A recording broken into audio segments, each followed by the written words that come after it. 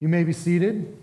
As you're doing that, if you wouldn't mind turning to Matthew chapter 18 as we continue our look at Matthew.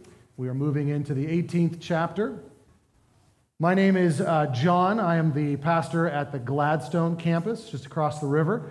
And I've been asked by Pastor Scott to come and share this morning as covering for him as he's on his sabbatical. So let's begin by reading Matthew 18, verses 1 through 9. At that time, the disciples came to Jesus, saying, "Who is the greatest in the kingdom of heaven?" And calling to him a child, he put him in the midst of them and said, "Truly I say to you, unless you turn and become like children, you will never enter the kingdom of heaven. Whoever humbles himself like this child is the greatest in the kingdom of heaven. Whoever receives one such child in my name receives me. But whoever causes one of these little ones who believe in me to sin, it would be better for him to have a millstone, a great millstone, fastened around his neck and to be drowned in the depth of the sea.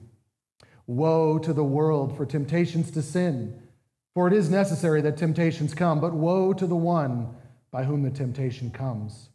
And if your hand or your foot causes you to sin, cut it off and throw it away. It is better for you to enter life crippled or lame than with 2 hands or 2 feet to be thrown into the eternal fire.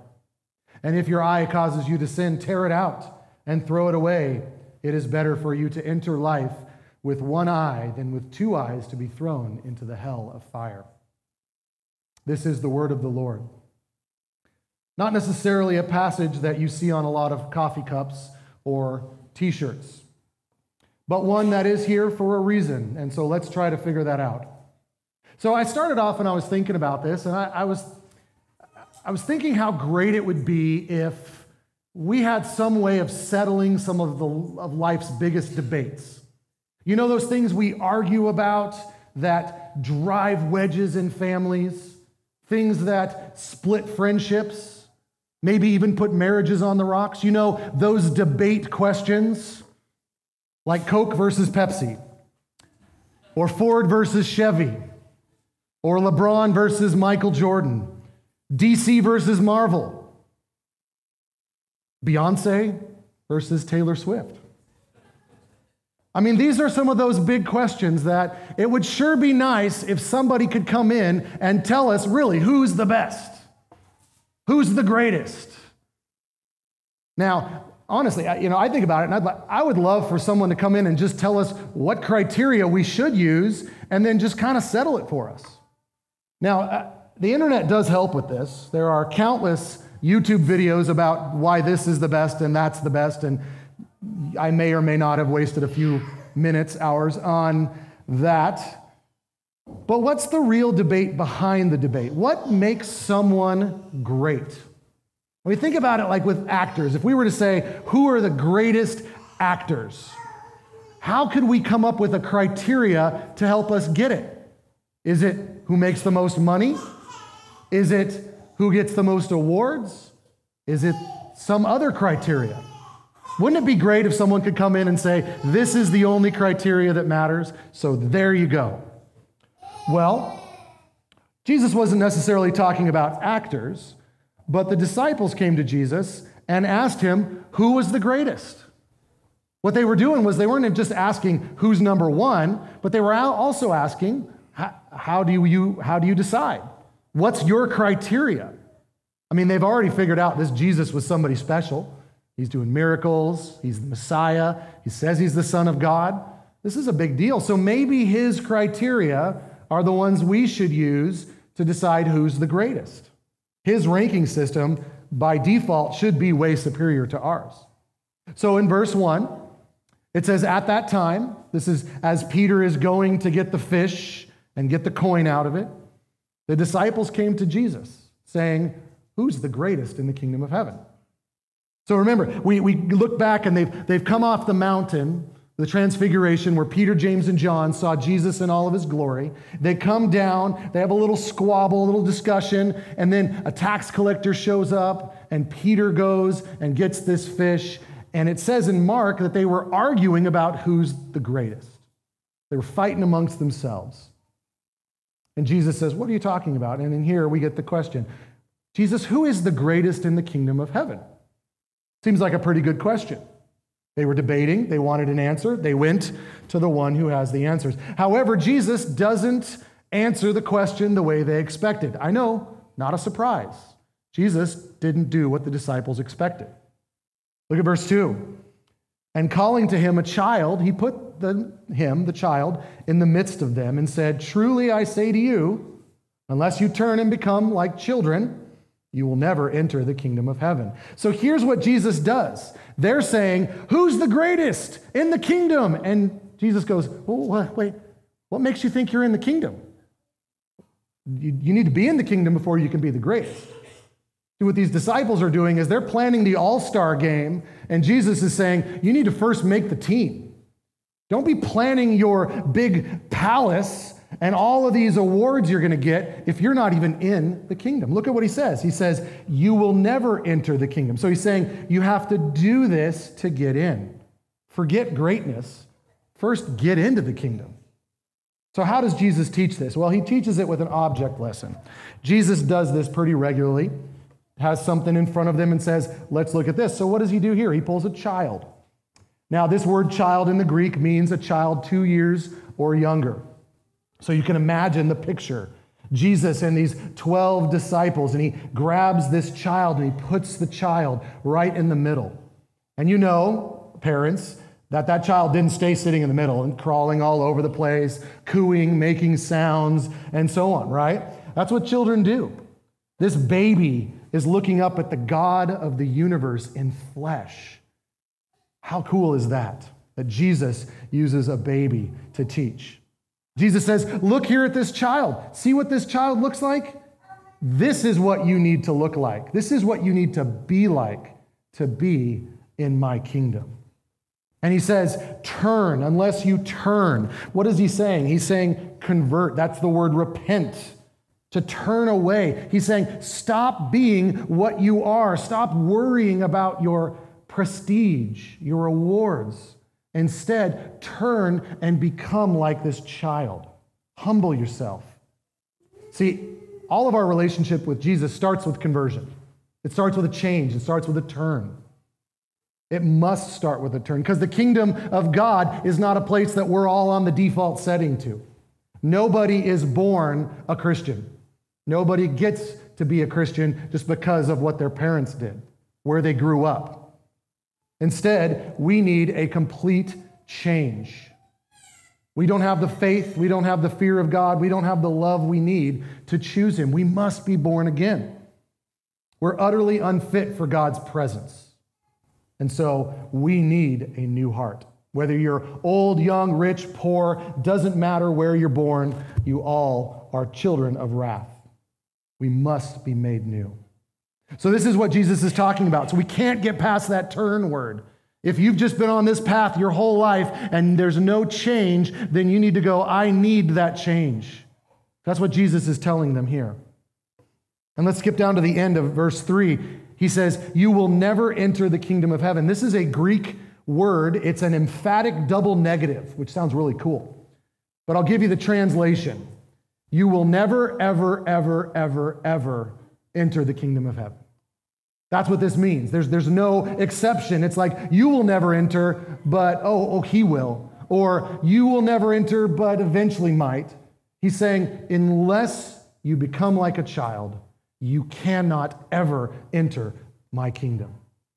See, Jesus has no problem with greatness. He just redefines it. He says greatness is being the least. The nature of greatness in Christ's kingdom is utterly different than any idea of greatness our world has. You find someone who's great in our world, and they're the first to tell you about it. In Christ's world, it's the exact opposite. He says, become like children. Children, in this day and age, and in our day and age, they have nothing to brag about. They have no marketable skills. They have nothing to say, this is why I'm the best. They have nothing to boast about. And that's just like us. We have nothing to boast about except for the sins that sent Jesus to the cross.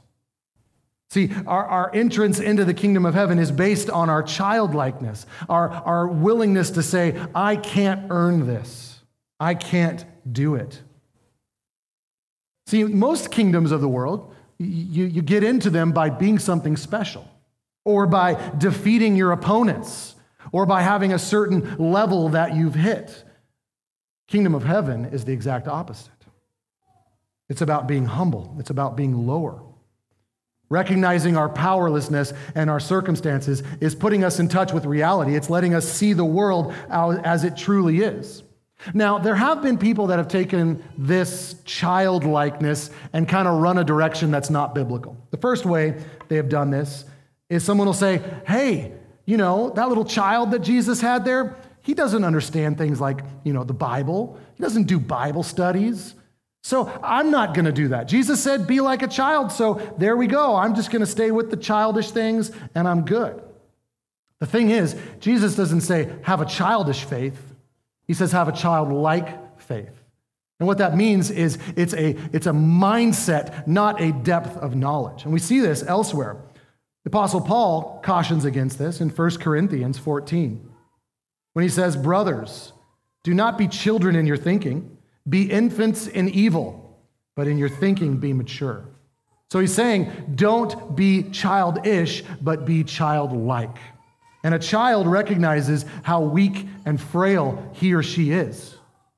A child recognizes that that loud sound was something outside of his or her control, and she needs help. The second misunderstanding people have is one that I don't really understand, but they have, and that's that children are innocent. That as if children are just this innocent thing and then eventually we get polluted, but that's not supported both by what the Bible says and also by the 2s and 3s class down the stairs, right? I mean, if you want to see crazy Wild West kids sinning, you go to the 2s and 3s class, right? You've got the 2-year-olds and then the 3-nagers. So this idea that there's some children ideal here is not what this text is about. Instead, it's about changing our mindset on how we see the world. We must have that change. We must have that conversion. And this is a good thing that we're talking about this today. It's a good thing that Jesus brought this out, because if there's one place where I know I've struggled, and some of you may have struggled as well, it's, am I saved? Assurance of salvation is something that's hard sometimes. And it's not because we look at Jesus and go, well, I don't know if he died for my sins. Maybe he died for those other guys. But when we look to Jesus sometimes and we see something like, you know, I have these sins that won't go away. Or I've been praying these prayers and they don't seem to be getting through. Am I not a part of your family, Lord?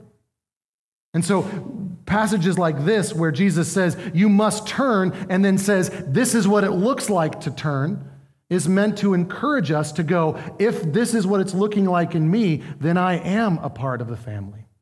I am a part of his crew. I'm not somebody out there hoping to get in. So we know our conversion is true if we show the fruit of it. Earlier in Matthew, Jesus said, if anyone would come after me, let him deny himself, take up his cross, and follow me. For whoever will save his life will lose it, and whoever loses life for my sake will find it. If we have a life that is characterized by humility and the opposite of self-exaltation and no pride, then it's to show us, hey, we are converted. The Holy Spirit is doing a work. Because humility is not the default setting of us humans. Instead, pride is. So praise the Lord that verse 4 comes along, because he says, be childlike, right? That we would mess that up. We'd be all running around with binkies and diapers or something and some weird church thing. But instead he says childlike, and let me tell you what that is. Verse 4, whoever humbles himself like this child, again he's pointing at it, is the greatest in the kingdom of heaven. Humbles. Humbling means to be put in a low position. The English word for humble comes from a word, you all know it as food, but the English word means clay. It's the word humus. It means dirt. It means clay. So someone who humbles himself is someone who's down so low they're in the dirt. And see, here's the thing. Humility is key to the gospel. Now, when we talk about the gospel, we hear that word a lot. It means the life, death, and resurrection of Jesus Christ in our place to take away our sins. And so humility and the gospel go hand in hand. Because what humility is me going, oh my gosh, that's God, and this is me. I need to change what I'm doing because this isn't working. I'm not God. You're not God. The other people that have claimed their God is not God. That's God, and I need to worship him. So humility is the correct response to the reality that you're not God. It's the correct response to the reality that God sent his son to die for you. A helpful way to understand this is what Andrew Murray says in his book, Humility. He says there's 3 reasons we should be humble. The first is you didn't make yourself. None of us made ourselves. We didn't choose where we were born. We didn't choose what time, what year, to what family, what continent, what socioeconomic. We didn't choose any of it. What talents did you choose? We weren't up there in heaven going, I think I want that one, and I'll do that one. It didn't work that way. You had no choice of where you were born. So be humble. Second reason to be humble is you're a sinner. You're a rebel. You're a transgressor. You worship false gods. When we were laying out what we bring to the table, right? When you sit down in a group and you're like, all right, let's talk about what we all bring to the table. If Jesus was to sit down with you and say, okay, come on, give me what have you brought to the table to help the church? Like, oh, here's my sins. That's all you got. That's all you bring to the table is the sins that require Jesus to go to the cross. And then once we bring those, then the Lord's free to use us. So the only thing we have is we have a fallen humanity. The third thing we have, reason to be humble, is grace. There's not a single person in this room who's earned their right to grace. Grace is free. Grace is a gift. Grace is getting something we can never deserve. Do you realize that if you only sinned one time, it's enough to send Jesus to the cross? And if you worked your entire life to try to pay off that one sin, your life's not long enough. That's how egregious a single drop of sin is compared to the pure God that we worship. This is to humble us. It's to point us to the fact that what we deserve is death. But praise be to God, he didn't leave us there. He came and he grabbed hold of us. So we need to see the universe rightly. When we see the universe with a childlike humility, we see the world as it actually is.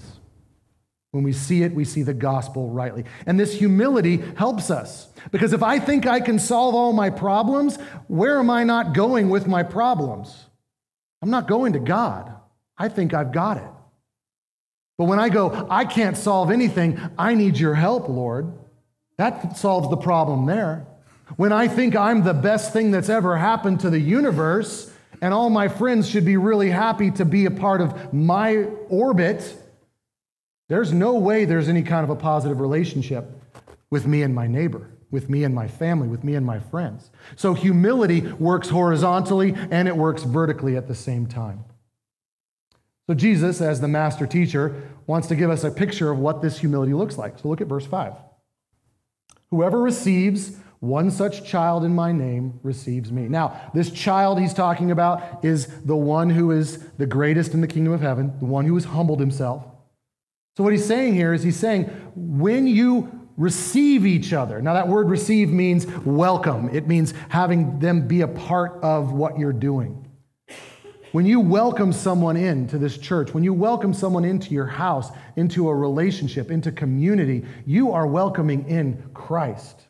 You are caring for them because you care for Christ. Matthew 25, verse 40, Jesus says, truly I say to you, as you did to the least of my brothers, you did it to me. This is a good thing. See, what did we do to earn Jesus' love? Nothing. So what can people around us do to earn our love, to earn our humility, our hospitality? The answer is nothing. See, the way the world used to work, and it still does, but the way it worked at this point was, there were very hospitable people, but it was always people that could benefit you. So they'd be going, oh man, that guy drives a really nice chariot. It would look so good in my driveway. I should invite him over for dinner. And then all my friends are going to see that chariot and they'll be like, yeah, right? Or you go, oh, he owns that business that I wanted to work with. Come have dinner with me. We'll become friends. You scratch my back, I'll scratch your back. But to be a follower of Jesus Christ, Jesus the Christ, is to go, I was accepted by the God of the universe for nothing I brought to the table, so I'm going to accept whomever comes in the door. I'm going to welcome in whomever, no matter what they can or can't do for me. That's what it means to be humble. That's what it means to show hospitality. In other words, when we embrace each other, we are embracing Christ. We're welcoming them. I mean, and we do this here, don't we? We do this. We have life groups. We invite people in. We get together. We eat meals, right? And that's all exciting, and we're all for that. I mean, who's not for sitting around eating food? I mean, come on. But there's more to it than that. What if we started thinking a little bit differently about our hospitality? What if we started thinking about it in light of this entire passage? Because the second half of this passage is hard. Let's just be honest. This whole millstone thing and cutting off things is hard. It's all about holiness. It's all about righteousness, being right with God. What if our hospitality changed, and instead of just having a good time and eating food and, yeah, we talk about the passage and all that, what if we changed it and said, let's start pushing each other towards holiness? Think about this. Hebrews 10, the author of Hebrews has this to say. He says, let us hold fast the confession of our hope without wavering. For he who promised is faithful. Let us consider, so let us think deeply how to stir one another up to love and good works. That word stir is the word spur, like the spurs on a horse. You know, you kick the horse and the horse goes faster. Let's spur one another up to love and good works, not neglecting to meet together. Still can have food, as is the habit of some, but encouraging one another all the more as you see the day drawing near. Think about how that would change how we do life groups and Bible studies and lunch meetings and coffee dates and walks with friends that are believers. What if we started thinking about how can we stir one another up to holiness, to Christ-likeness? Now, Jesus is going to give us a negative example of that right here. Jesus is going to go, I want you all to be hospitable, and let me tell you what hospitable is not like. And so this next section, this verse 6, this is hard. We think about this with temptations, and we really lessen. And really the thing I think we do that is a key to today's sermon is we lessen two things. We lessen our temptations, and we lessen our sins. Like we say ours aren't that bad. We push them down. We say something like, it's harmless. It's not affecting anybody, right? It's just a little gossip. It's just a little slander. It's just a little harmless thought. Just flitting through my head, no big deal. And that's not even including the ones that we think no one sees, but are affecting us and the people around us. The porn usage, the lusting, the coveting, the bitterness, all of these things that we think we're getting away with, when in actuality, it's overflowing to those around us. Jesus wants us to see how big sin is. So we're meant to be shocked by these next few verses. They're graphic, they're grotesque. They're meant to warn us if we know Jesus as our Savior and go, this sin thing that I'm dabbling in, this is dangerous. And it's meant for those of you that are here that don't know Jesus and go, wait, that stuff is sin? I didn't even know, and I'm still in it? This is a matter of life and death. This is a matter of heaven and hell for both you and others. Look at verse 6. But whoever causes one of these little ones who believe in me to sin, it would be better for him to have a great millstone fastened around his neck and to be drowned in the depth of the sea. Notice he changes little ones. That just means not just infants, but now all children. This is not, again, dealing with actual age. This is dealing with all of us. We're all at different levels of maturity. It means if you're a more mature believer, don't lead a lesser mature believer away. He says, for those who believe in me. The word believe in me here is a movement. It's a continuous belief. So this is not a one-time belief. It's they've been believing. Don't lead them astray. Don't cause them to sin. He says a great millstone. This was a heavy millstone about the size of a Volkswagen Bug. It's a circle that was used to crush the grain. A donkey would pull it. And so imagine this visual here. You take a chain and you put it around the person's neck, and then you drop them into the deepest part of the ocean, and they speed to the bottom as fast as they can go. And we would go, what's the big deal, Jesus? I mean, come on. They're just too sensitive. They've got a problem. It's their sin. It's not mine. I didn't make them do it. They're free. They can do what they want. Jesus is saying, do you understand that it's better for you to be dead than to lead someone astray? That's how serious I take sin. That's what Jesus is saying here. You see that? He's saying it would be better for you to be dead and not able to do another good thing than to lead someone astray. Jesus' warning here reveals that we take sin too lightly. It reveals that we're imperfect, that we must constantly be going and seeing, where am I with the Lord? Am I causing my brother to stumble? Christ takes it very seriously. Not only does he take it very seriously here, but he's going to take it so seriously that he's going to die for these sins. Look at verse 7. Woe to the world for temptations to sin. For it is necessary that temptations come, but woe to the one by whom temptation comes. This is really a restatement of verse 6. That word woe means what sorrows await. Like, this is bad news. So if the gospel is, hey, good news, woe is, no, this is bad. This is bad news. And yes, it's inevitable. Temptations are going to come, but don't let them come from you. See, humility recognizes I'm not as good as I think I am. I'm not as pure as I think I am. And I can't muddle through all of this. Mostly what I'm going to do is I'm going to mess it up without the Spirit in me. And so we need to constantly be returning to the Lord and going, Lord, where do I need to be with this? Where do I need to go? What do I need to say? So let's turn this positive, because Jesus is saying a very negative here. Let's turn it positive. What would this look like positively? I mean, how do I know if someone's tempted by something? I can't read their mind. So let's turn this positive. Well, the first thing we need to do is we need to ask the Holy Spirit to enlighten us.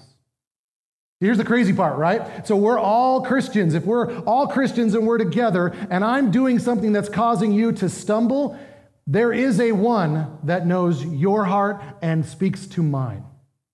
The Holy Spirit will enlighten us. And you guys know what that's like. Sometimes the Lord just shows you something and you're like, whoa, okay, I didn't know that. So that's the first thing we need to do. We need to ask the Holy Spirit, Lord, help me not be a stumbling block to those around me. And then the second thing is, get into a relationship with that person. Get to know them. Find out who they are, what they struggle with. Pray for them. Remember what Hebrews 10 said? We just read that. Stir one another up to good works. You can't stir up one another if you're not around one another. So understand this hospitality. Okay, so we've made it through the first 7 verses. And so far we've got don't sin and don't cause others to sin. Got it. Check. Got it off the list. But unfortunately, we need to continue into verses 8 and 9. So Jesus does not stop here. He takes it and makes it even more serious. So serious, in fact, that some church fathers have taken this a little too literally. There were whole groups of monks to fight off the urge to lust. They cut out their eyes. Ironically, they still lusted. There were others that cut off other things. That's not what Jesus is talking about here. But he does want us to see how serious this is. See, sin is a cancer. Sin is a cancer that leads to pride, and that pride leads us to go outside the kingdom and want to be anywhere else. And Jesus is saying, you cannot let this be the case. Let this land on us. Jesus is talking about you and me. Verse 8, if your hand or your foot causes you to sin, cut it off, throw it away. It's better for you to enter life crippled or lame than with 2 hands or 2 feet and be thrown in eternal fire. If your eye causes you to sin, tear it out, throw it away. It's better for you to enter life with 1 eye than 2 eyes, be thrown into the hell of fire. This is almost word for word what we saw in Matthew 5 when Jesus was talking about sexual sins. All he does here is removes the word sexual and says all sins. Jesus has just made it more difficult. So this is what we call a metaphor. Jesus is giving us a word picture. We know it's a metaphor because, like I said a second ago, cutting off an arm is not going to stop you from having impure thoughts. Cutting off an arm is not going to stop you from bitterness, from hate, from lust, and so on. So we know it's a metaphor, but isn't this hyperbole? Hyperbole is the exaggerated statement to make a point. I don't think it is. Yes, it's a metaphor, but what Jesus is saying is this is an extreme situation, extreme danger. And extreme danger requires an extreme measure to escape. He's saying you may need to radically, painfully amputate things out of your life in order to escape falling headlong into sin. But see, here's the root problem. The root problem is that sin's root is in our hearts. We are the problem. I mean, really the only way to end sin is to just have us cease to exist. But praise be to God that Christ came and said, I have a better solution. I'm not going to destroy you. I'm going to revive you. I'm going to give you life anew. So these disciples are told to radically reject all that leads to evil. Why? Because sin is like an animal crouching at the door, Genesis 4:7. It wants to devour us. And the only way to live is when holiness takes over, Hebrews 12:14. So we need to see this rightly. So I was asking myself, okay, Lord, what is this all about? Like, what is this whole cutoff thing and all that? And I want to say, sin needs to be terrifying to us. It needs to bother us. It needs to not be something we flirt with. You know, if Jesus were speaking to children, I know we have some in the room, Jesus would say, sin's a monster. And the kids would go, got it. Because you know what they do? They imagine the monster, right? They're imagining what they imagine under the bed. They're imagining scales and horns and fangs and fur and whatever, right? They're not imagining a cute little cuddly. But we as adults, we do not do this. We go, there's no monsters. There's no monsters. And as a matter of fact, you know, if sin's a monster, it's not that big of a monster. It's a little monster, no big deal. I love how we automatically go to reductio ad Hitler, right? That's the argument that says, well, at least I'm not as bad as Hitler, right? We do that with our sins. We say, well, I'm not as bad as, or I'm not as bad as this person. That's not what Jesus is saying here. Jesus isn't saying, well, if you're doing the really bad sins, you need to cut stuff off. He's saying, no, a single solitary dab of sin needs to be cut off, needs to be destroyed. Look at the imagery here, right? Engulfed in flame, engulfed in water as you are speeding to the bottom. Do we see this? Do we see it rightly?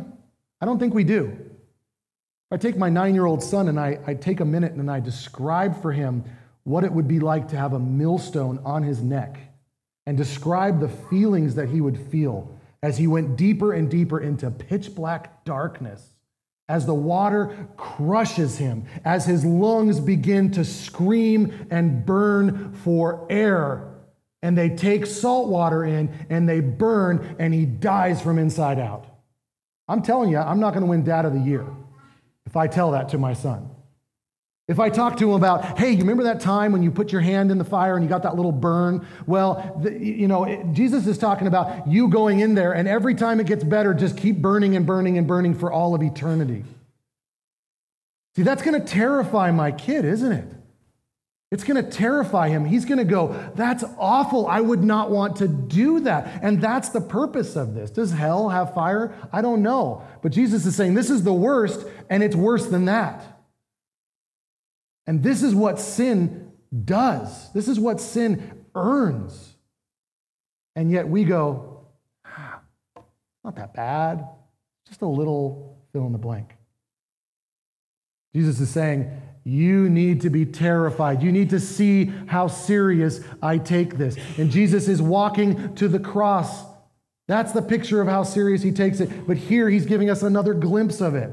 Yes, sin is bad in this life, but it's even worse in the next. This is a wake-up call. What is our relationship to sin? What is your relationship to sin? One of the Puritans, John Owen, famously said, you need to be killing sin or sin will be killing you. And see, there's a trap here.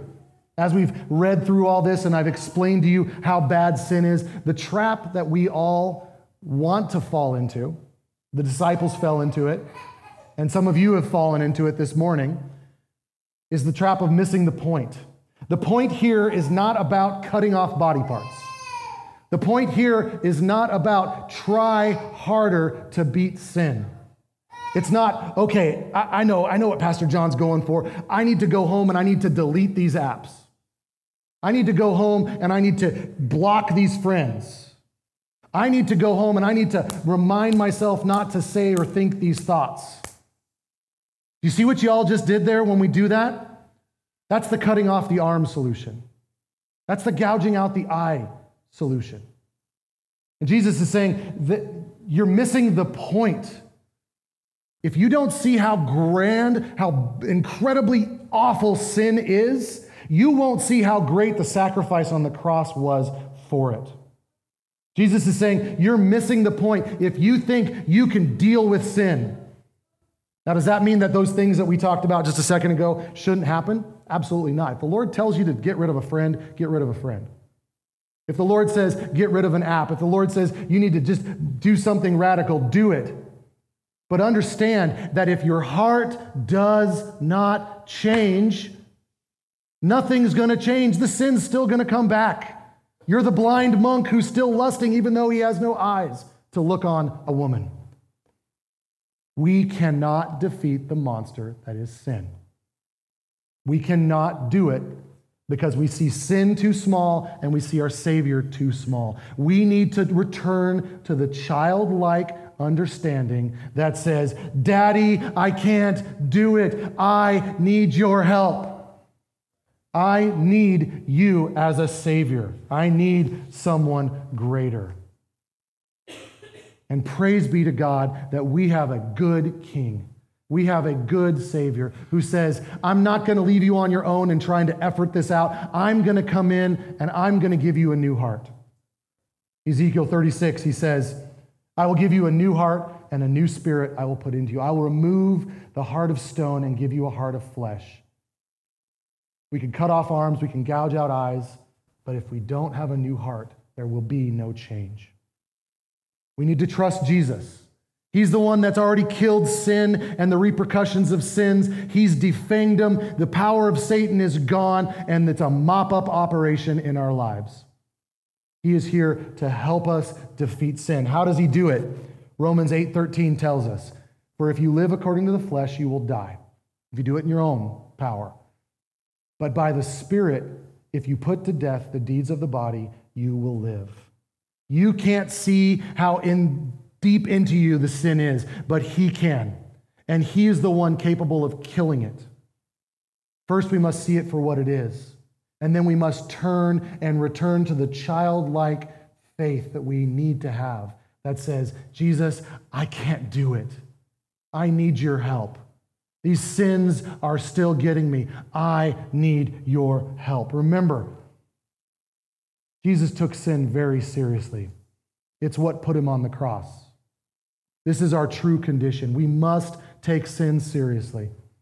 The first way to do that is to turn and repent. Confess it. Ask for the help that you need. And then once you do that, keep your eyes constantly on him. There's no pride when you're at the foot of the cross looking up at your Savior who died for you in your place. There is only humility. Oh, Heavenly Father, we are in desperate need of more of you. We are in desperate need of seeing you rightly, being in touch with reality, the reality of we are so far from you without your Son. So, Lord, I pray that right now as we remember his death on the cross in our place, that you would do a work in each of our hearts. Remind us of our trust that we had in you, or build that up and grow that in us to start with, Lord. Help us to draw nearer to you. In your name, amen.